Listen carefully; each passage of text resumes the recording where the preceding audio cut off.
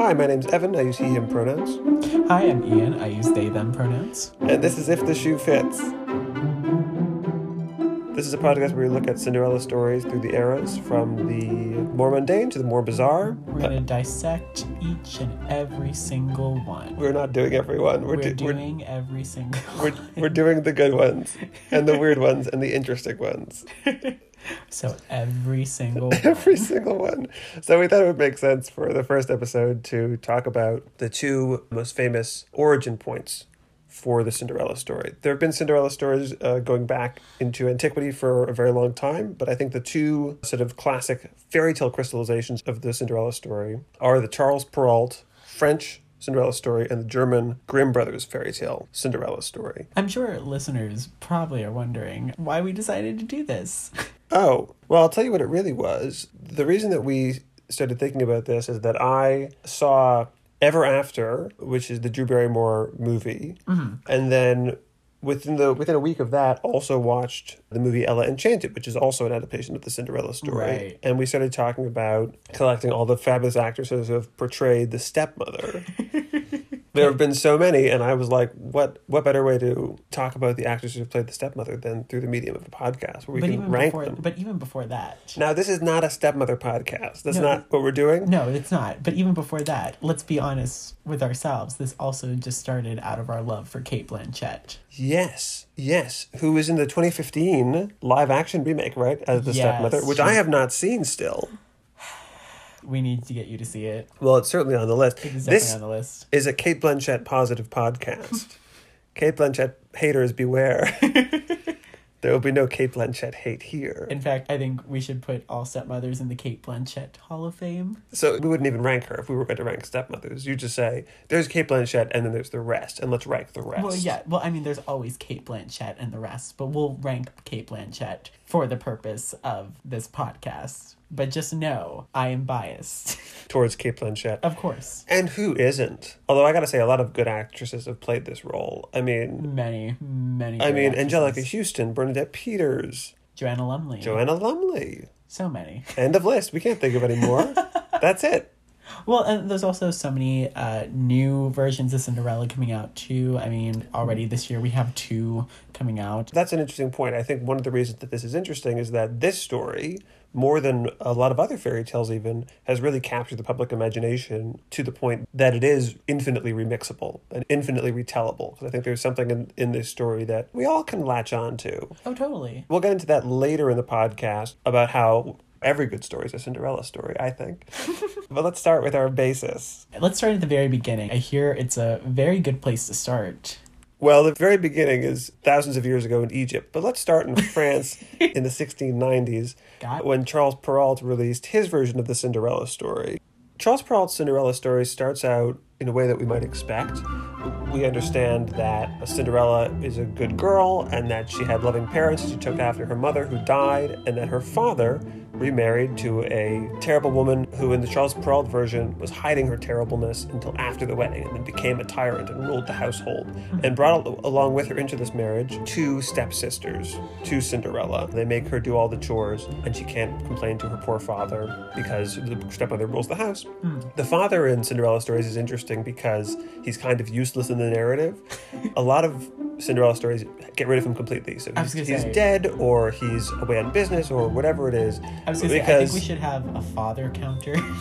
Well, right. Is the father in the story or not? Every Cinderella story has to deal with this question of why doesn't the father do anything to stop her from being so mistreated? She does all the house chores, and then at the end of the day, she goes and sits by the fire. You know, she gets covered in cinders and soot, and they call her Cinder Wench. But the younger of the 2 stepsisters, who is kinder than the other stepsister, calls her Cinderella. So a lot of adaptations also deal with having a kinder stepsister. I think we'll see that a couple times in the future as well. Get ready. We're going to have so many counters. We're not formalizing any of this. This is a low-effort podcast. You may not be formalizing this, but I'm going to formalize it all. I'm looking forward to the spreadsheet you're going to make. There will be a very vast spreadsheet. I'm so ready for this. I want to see this spreadsheet. So one of the things that stood out to me in the Charles Perrault version is that Cinderella kind of accepts her place and she's very obedient. This sort of plays out like what happens to her later is her reward for suffering through this. As you probably know from Cinderella stories, there comes news that the prince is having a ball. He's going to pick a wife, and the stepsisters are going to go to the ball. Cinderella helps them get ready. She helps them do their hair. They express that she can't go because she looks too poor, too slovenly, that kind of thing. And then she, bids them farewell, and it isn't until they are out of sight that she breaks down. And then the Perrault version has this incredible sentence. He writes, "Her godmother, who saw her in all tears, asked her what was the matter." So this is the first mention that Cinderella has a godmother. Does she live in the house? We don't know.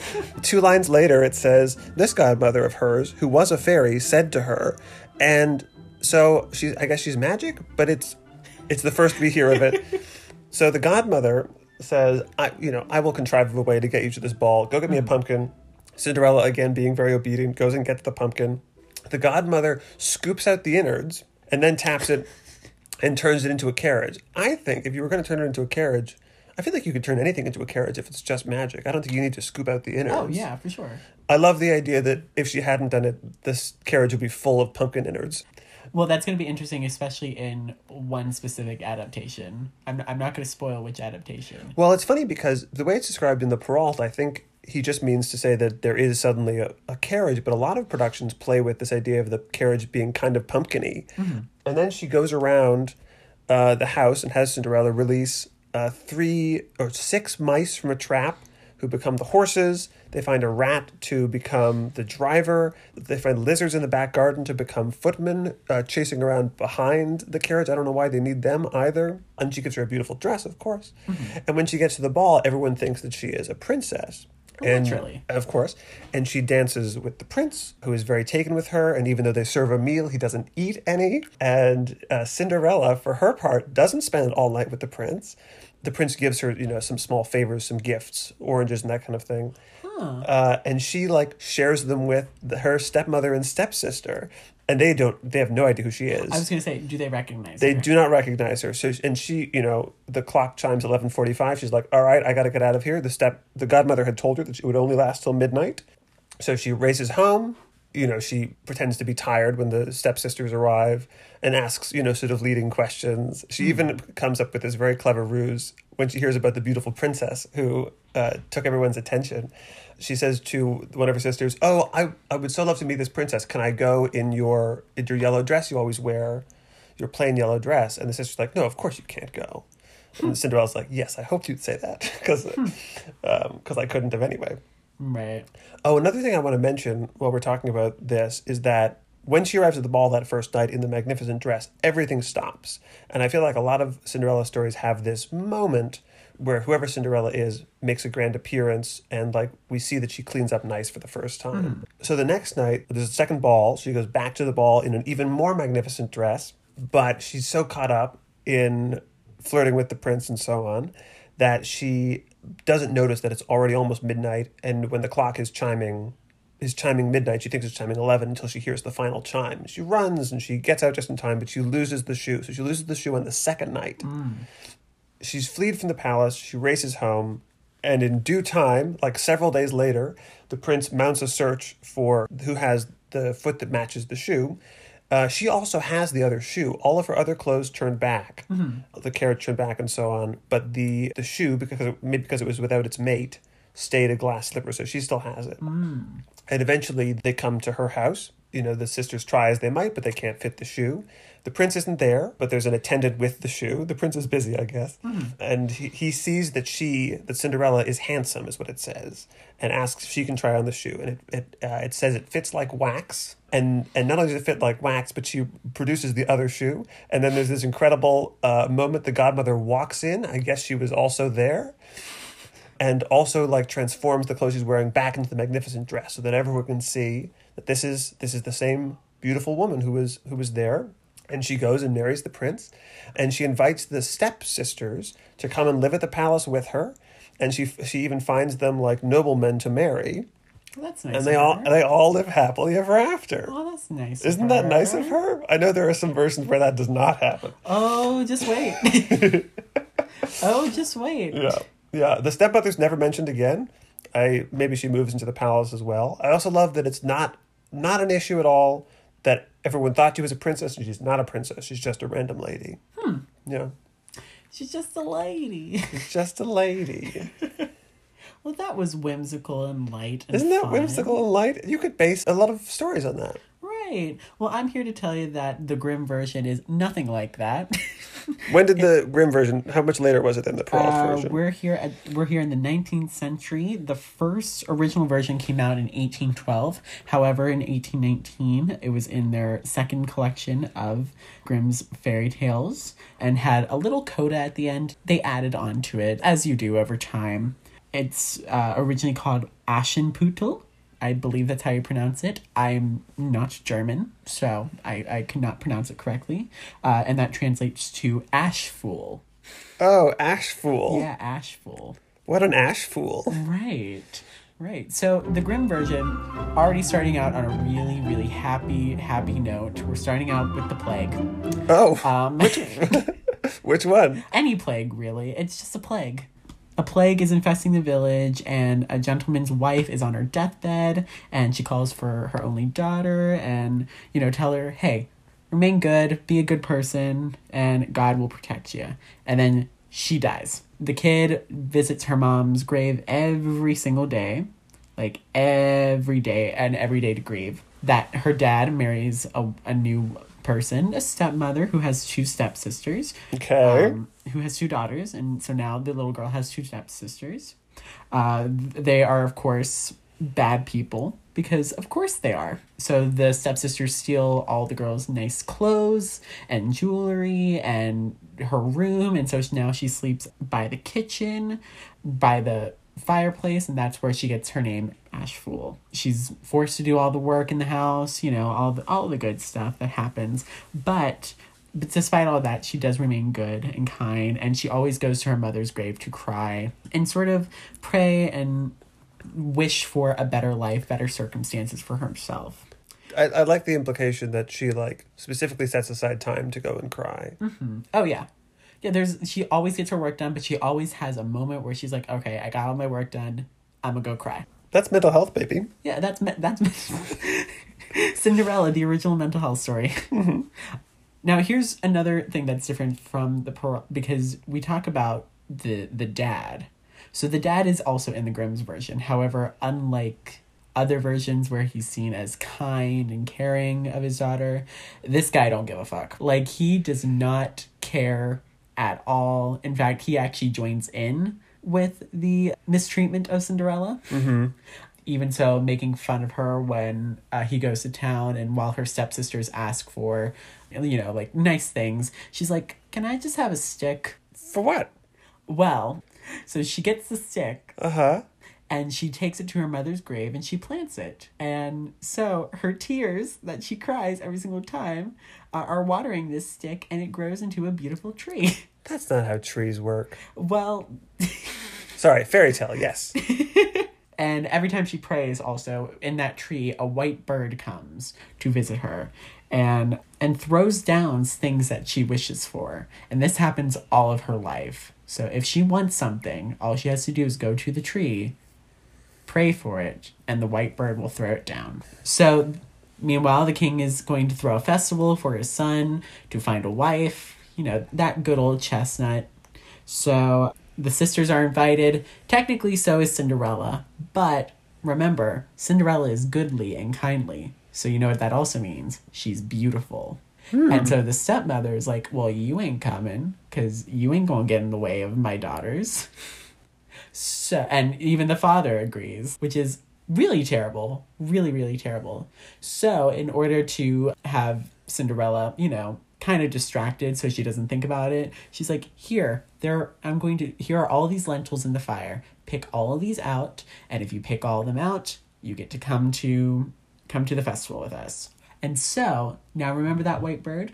Mm-hmm. So Cinderella also has animal powers, apparently. Because when she sings or she calls on birds, they come down and they pick out the lentils for her to make it go faster. I'd say that's more than making it go faster. Oh, for sure. But the stepmother ain't having it, so she puts more lentils into the fire.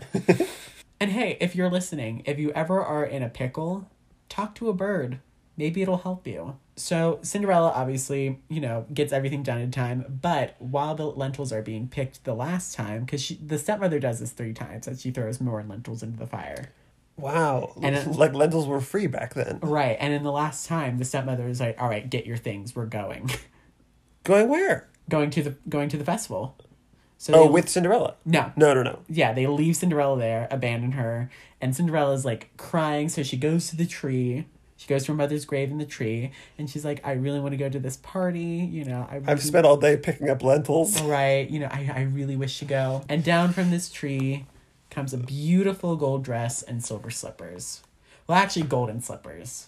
Okay. They are golden in this version. Mm-hmm. And so Cinderella goes to the festival. There is no pumpkin. Nothing. She just walks. She is walking there.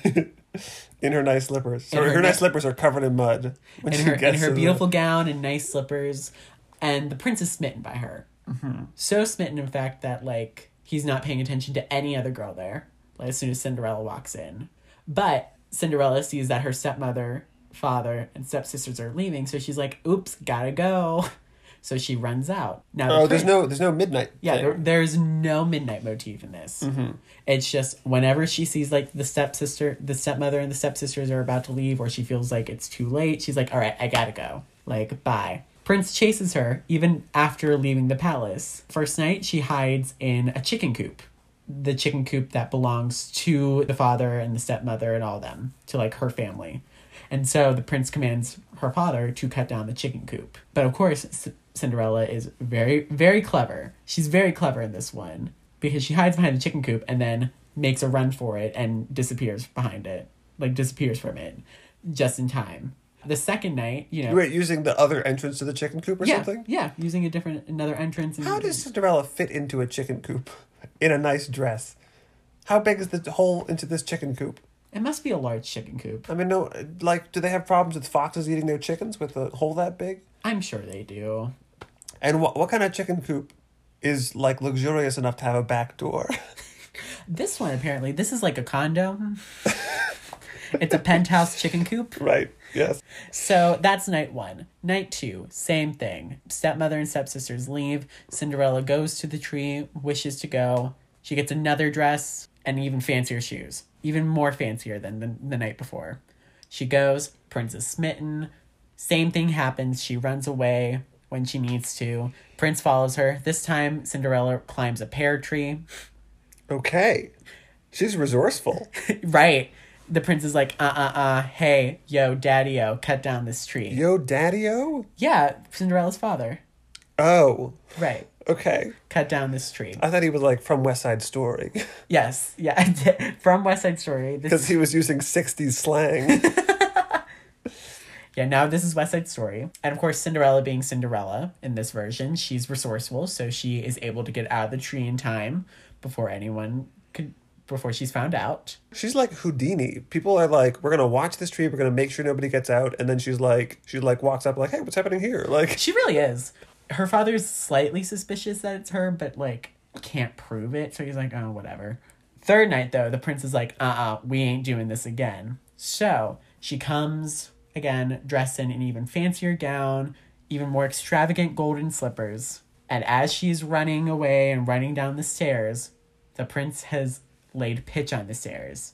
Which is like tar. Yeah, it's basically tar. So she's stuck. She's stuck on the stairs.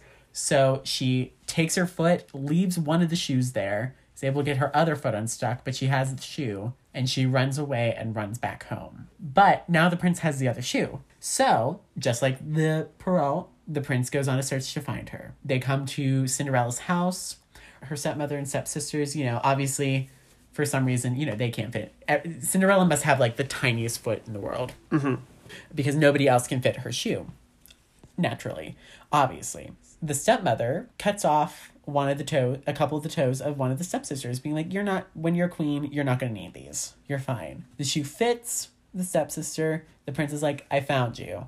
So the prince gets the stepsister on the horse and starts right off. Happily ever after at the end. Well, no, because then a white bird comes down and whispers into the prince's ear, hey, there's blood in that shoe. You might want to look in that shoe. Is this where the expression "a little birdie told me" comes from? It might be. It honestly might be. And so the prince looks down, sees the blood, is disgusted, and be like, you ain't it. We're going back. But the stepmother, she's like, oh, I'm going to stay ahead of this. So other daughter, come here. We're getting rid of the sole of your foot. Because when I cut that off, that's not going to produce blood, right? No. I mean, it was the 1800s. Maybe they didn't know. Yeah, they didn't know what blood was. Mm-hmm. And so that happens. The shoe fits on the other stepsister. Prince is like, great, you're the one. And then the bird comes back again, be like, hey, yo, dumbass. There's still blood in that shoe. There's even more blood now. That shoe is literally filling up with blood. And he's disgusted again. He goes back. And he's like, do you have any other daughters? And of course, Cinderella is there. And everybody's like, oh, no, she couldn't have been there. She's just a little ash girl. It can't be her. Even the dad is like, no, it can't be her. Mm-hmm. It's not her. But the prince is like, no, I want to see her. So she cleans up her face. She cleans herself up and all that stuff. And then she comes in, she tries on the shoe, it fits, and the prince looks up and recognizes her as the girl. Oh my God, took him long enough. Right. So this is the stupidest prince by far. I bet we'll see that a lot. Probably. In adaptations of this story. So he finally finds his princess. Fun fact, in this version, the stepmother and the stepsisters are just about to kill Cinderella for being able to fit into the shoe, but luckily the prince stops them. Wait, were they gonna kill her in front of the prince? Yeah, they were gonna kill in front of the prince. That's not very cunning. So the prince puts her on his horse and they ride off, and that's the original end. It just ends there. In the 1819 edition, the second edition, with the coda was added that at her royal wedding, the stepsisters had hoped to warm themselves up to the queen, to the future queen. So they come and they're nice to her, but Cinderella ain't having it. So as she's walking down the aisle with her stepsisters as her bridesmaids, funnily enough, she summons all the birds again to fly down and peck her stepsister's eyes out. She summons them? Yeah, she summons them. She's like, suddenly on this, the day of my wedding, I have a bloodlust. And I need you to do something for me. Yep. So the stepsisters now don't have eyes, and now all of them, including her father, are succumbed to being beggars for the rest of their lives. Wow. And that's how the story ends. So, moral of the story, be kind to your little stepsister, because she may become queen and then peck your eyes out and make you beggars. That's a lesson that I think we can all apply to our lives. It's so much darker. That's a lot darker. Comparatively to the original Perrault version. It's interesting because I think both versions emphasize Cinderella's goodness and her kindness. Mm-hmm. And then in the Brothers Grimm version, at one point she says, I've had enough of being kind. Well, I think too, this is one of those stories where, because like I said, there is the addition of religion in this version, as opposed to the Perrault version, it seems. How so? Because literally the mother is like, pray to God, pray, and if you pray and you are a good person, you will get good things in life. Yeah. So there's obviously an allegory between praying and being a good person. You get all these great things, and if you're a bad person, you get your eyes pecked out by birds. Well, one of the things I love about the Grimm Brothers version is we have this very classic fairy tale rule of threes thing going on with the three nights at the ball. And I love that she goes on these three adventures every night, that some mishap happens. And it's crazy to me that I've never seen an adaptation of Cinderella that really truly deals with her getting into wild adventures, trying not to get caught, and running up and down pear trees and in and out of hen houses. I think that's really fun. How is there not a version of the Cinderella story that deals with her avoiding being caught like that? I think that's... I don't think a lot of writers know about that part of the story or don't do the research because it's such a story that has been passed down for so long that they feel like they don't need to. Well, yeah. Well, and the thing is, if you'd asked me to tell you the story of Cinderella from memory, I'd be able to tell you a version of that I think is pretty clear. And I sort of wonder now, because neither of the versions we talked about today are the version that I'm thinking of. So now I'm wondering if the version that I think of as the Cinderella story is like the Disney version. So I think we'll have to watch the Disney Cinderella and see if maybe that's the one that codified what us in our generation thinks of as the Cinderella story. I mean, I'm going to say this now. I think everybody goes down the Perrault version because of the fairy godmother, because of the magic. Mm-hmm. And all well, that. Yeah. Except there are definitely exceptions, of course. I think the biggest exception is the musical Into the Woods. Well, yes. Which we'll also have to talk about at some point. We will need to talk about Into the Woods, but I think because of the magic and because, comparatively speaking, like, you heard me describe the Grimm version. It's very... Grim. It's very grim, very violent, and very dark, and I think, especially now, we think of fairy tales as these light, child-friendly stories. A lot of them are originally moral tales of what not to do and how to be a good person in this world. And like, I think now we view fairy tales as just stories of whimsy and magic and not what some of them were originally to be told. And there's nothing wrong with that. In fact, I do, in all honesty, prefer the Perrault version. Yeah, I think I do too. That's just me. But I appreciate the Grimm version for being so out there. I gotta say, there's the parts of the Grimm version that I really like, though. I mean, the connection to her mother being a force in her life, I think, is really strong. Mm-hmm. I like that that's sort of where the fairy godmother kind of magic comes into the story. Mm-hmm. I said before I liked the caper aspect of her having these like kind of like silent movie-esque close calls. I think that's really fun. And of course, revenge. Mm-hmm.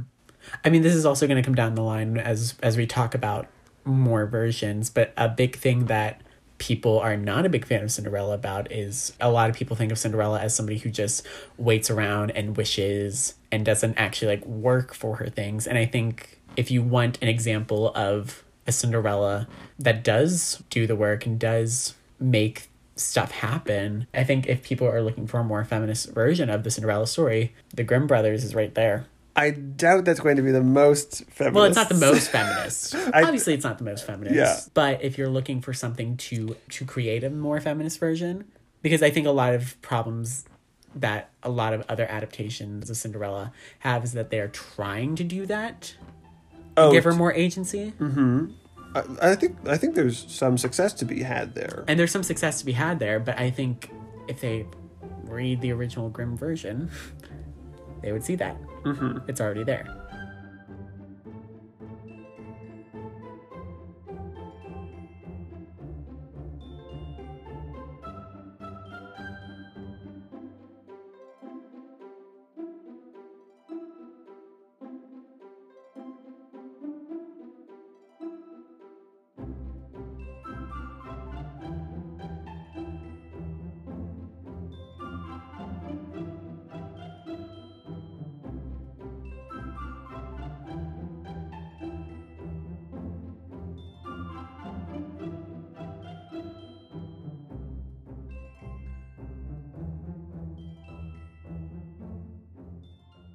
Okay, so let's talk about what makes a good Cinderella story. Okay. What the classic elements are, right? So I think, number one, a person who is like kind and obliging. Yes. Number two, family that is difficult. Mm-hmm. So that's fair, difficult family. Yeah. And then, let's say, a chance to meet royalty. Or a chance to have a good time, maybe? I think, like, a party of some sort. A party of some sort. A party of some sort. A party of some sort, and not being able to go, and then overcoming not being able to go, and also being the prettiest and the most special and the best at the party. Right. Getting the attention of some sort of romantic interest, and proving yourself to your family. Mm-hmm. Right? It's kind of a redemption story. I think it's a rags to riches story. It's a redemption story. Mm-hmm. There, of course, is a reason that this person has to leave. Right. There's also, there's the fear of being discovered to be a poor person or not the person that people at the party think you are. I wouldn't go that far. I just think she's dressed up, most beautiful person ever, and then at some point she has to leave. Oh, like I'm just making up a version now, but like it could be a version where her parents are going to come home and she has to rush home so they think she didn't go to the party or whatever. And it isn't even about her like being discovered, because I think some Cinderella stories are like mistaken identity stories, like she becomes some other persona at the party. But I think ultimately it's a rags to riches, right? She's in a better position at the ending than she was at the beginning, and then it's a redemption story, like these people treat her terribly the whole story. Then she turns around and says, you were wrong, and I'm actually magnificent, and how dare you be so cruel to me? And I think that's an important part of it. I mean, I don't think every version actually gets that moment. No, but I think her being able to marry the prince is that moment, right? Like, I think that maybe this is the way we talk about that story today, that we in the audience get to say, she showed them. She showed them that they were wrong about her, even if the stepsisters or whomever don't get it. I think you can see that, but I also think of somebody getting out of a bad situation. Yes. Yeah, and I suppose there are some stories where the family members don't ever get it, right? Yeah, I think that is the case. In more specific details, after, this big chase, sometimes she's going to lose something. No, this is sort of us describing like the broadest strokes what the story is, but there are some like specifics that I think really make it a Cinderella story. I think her leaving and losing something makes a Cinderella story. Oh, leaving something behind. Because then it goes into a search. Well, no, I don't think so, because, and we'll get into it when we talk about it, but in Ever After, she doesn't lose anything. We'll talk about it when we get there. I have an argument for that. But I guess she loses the wing. when we get there. Oh, she does lose a shoe, doesn't she? Right. Oh, you said Ever After. I thought you said Ella Enchanted. But I can also argue for Ella Enchanted as well. I think the thing to note here is that you can have overarching ideas, right? Like any story about people whose families disapprove of them getting together is kind of a Romeo and Juliet story. But if you also put somebody on a balcony while somebody else is below them for a scene, then you're really underlining that it's a Romeo and Juliet story. Right. And I think with a Cinderella story, you can have a rags to riches redemption story. But if you emphatically point to a pair of shoes and have a fairy godmother kind of figure, I think those are some of the key things that make you go, oh, this is specifically a Cinderella story, and not just a local girl makes good story. Right. No.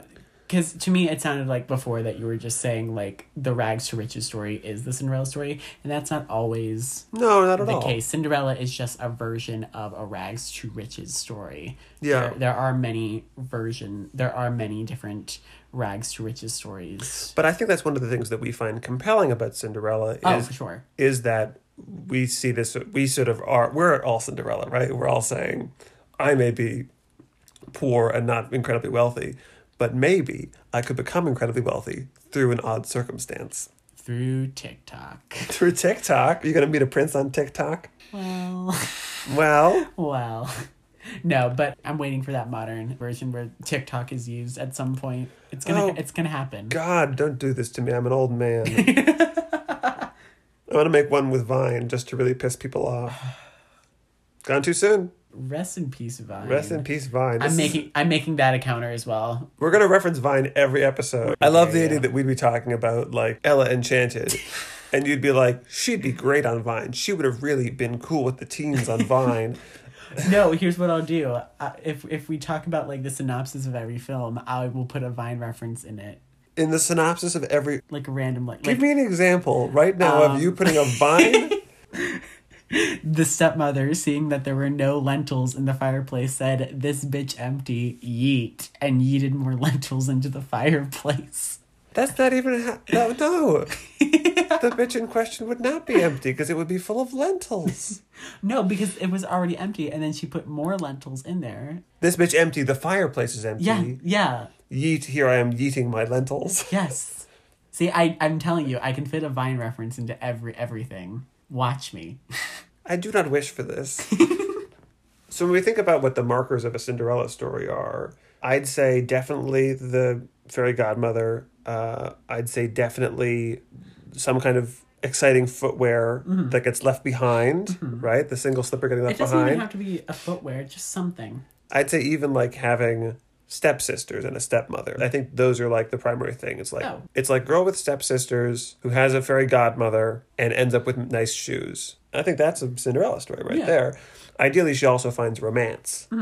What else do you think is essential to the Cinderella story? Well, I think going to the party, having to leave the party for circumstances, leaving something there as like a clue, or as like as a way to track her, the search, and finding her at the end. And what we'll discover is that, I think in some of these, is that even though she's found, that doesn't mean it's totally the end of the story. So you think that sequence is important? The I've left behind something and I'm looking for you and I'm reuniting you with your lost item. Yeah. Whatever it is.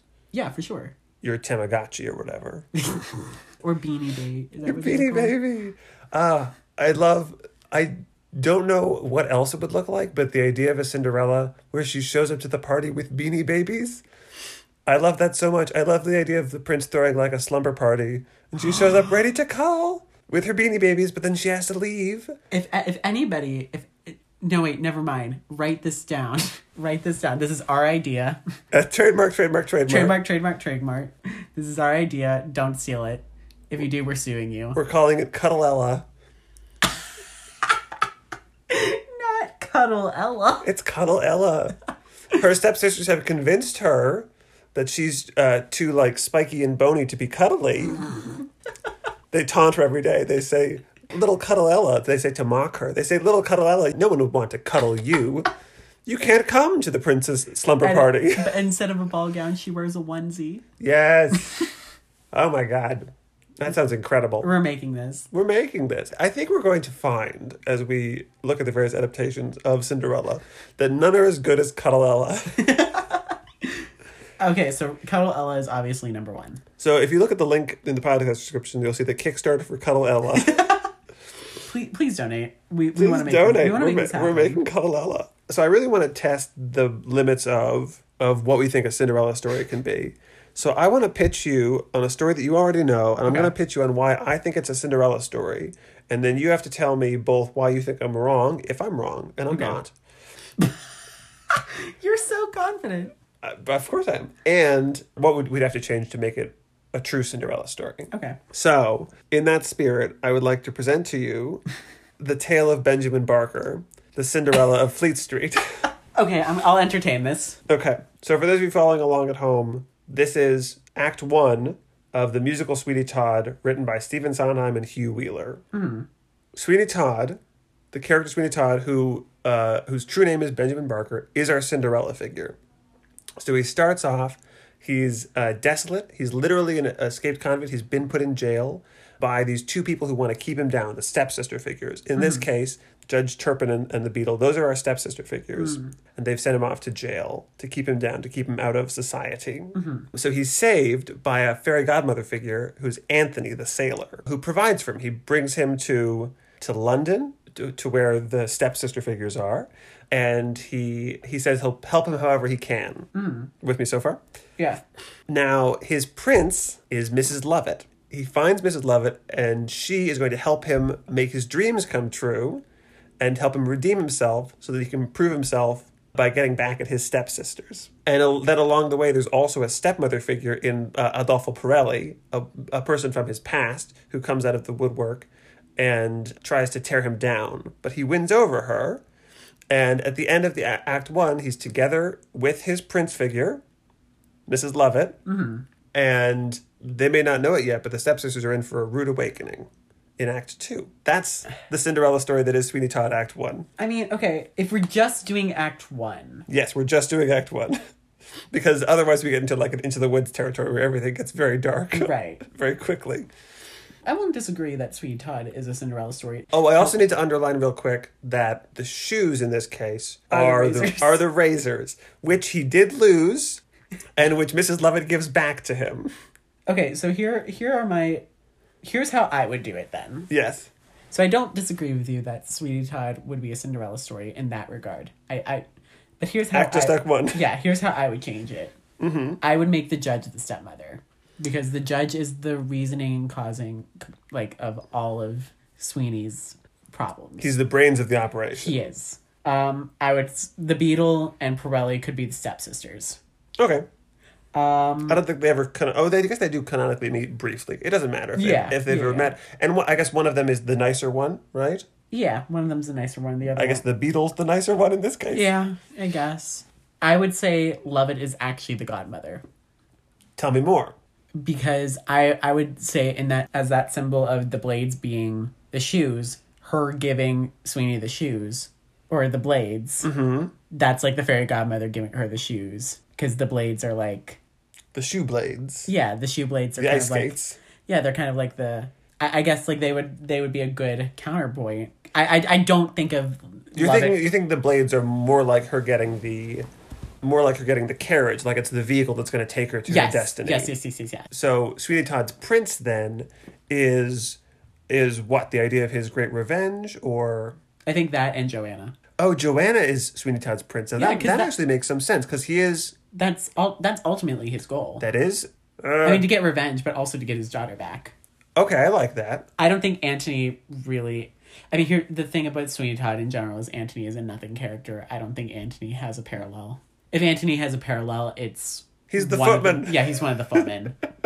He's just like... He's just a mouse. A carriage driver. So is little Toby. Oh, I forgot Toby was in the story. Toby's barely in the story in Act 1. Yeah, I don't think of them as... Same, the beggar woman, she's just there. You know, but I... Which is funny, because in like a classic fairy tale, the beggar woman would be the fairy godmother, right? Yeah, not this time. Not this one. She's a tragic symbol of what's to come in Sweeney Todd. Spoilers for Sweeney Todd Act 2. I mean, just as bloody as the Grimm version, so... If not bloodier. Very bloody. I would argue the body count in Sweeney Todd is higher than the Grimm. Oh, for sure. Well, I think no one dies in the Grimm Cinderella. No one dies, but, you know... Whereas they do kill untold tens of Londoners, at least, if not more. From what we see, tens. From what we see. I can safely say that, yes, that can be a Cinderella. Yes. I will give that to you. Yes. You got it this time. Point score me. And that's your spreadsheet. Well, that sound of a clock chiming midnight means that it's time to wrap up. We'll see you all next time on If the Shoe Fits. Goodbye now.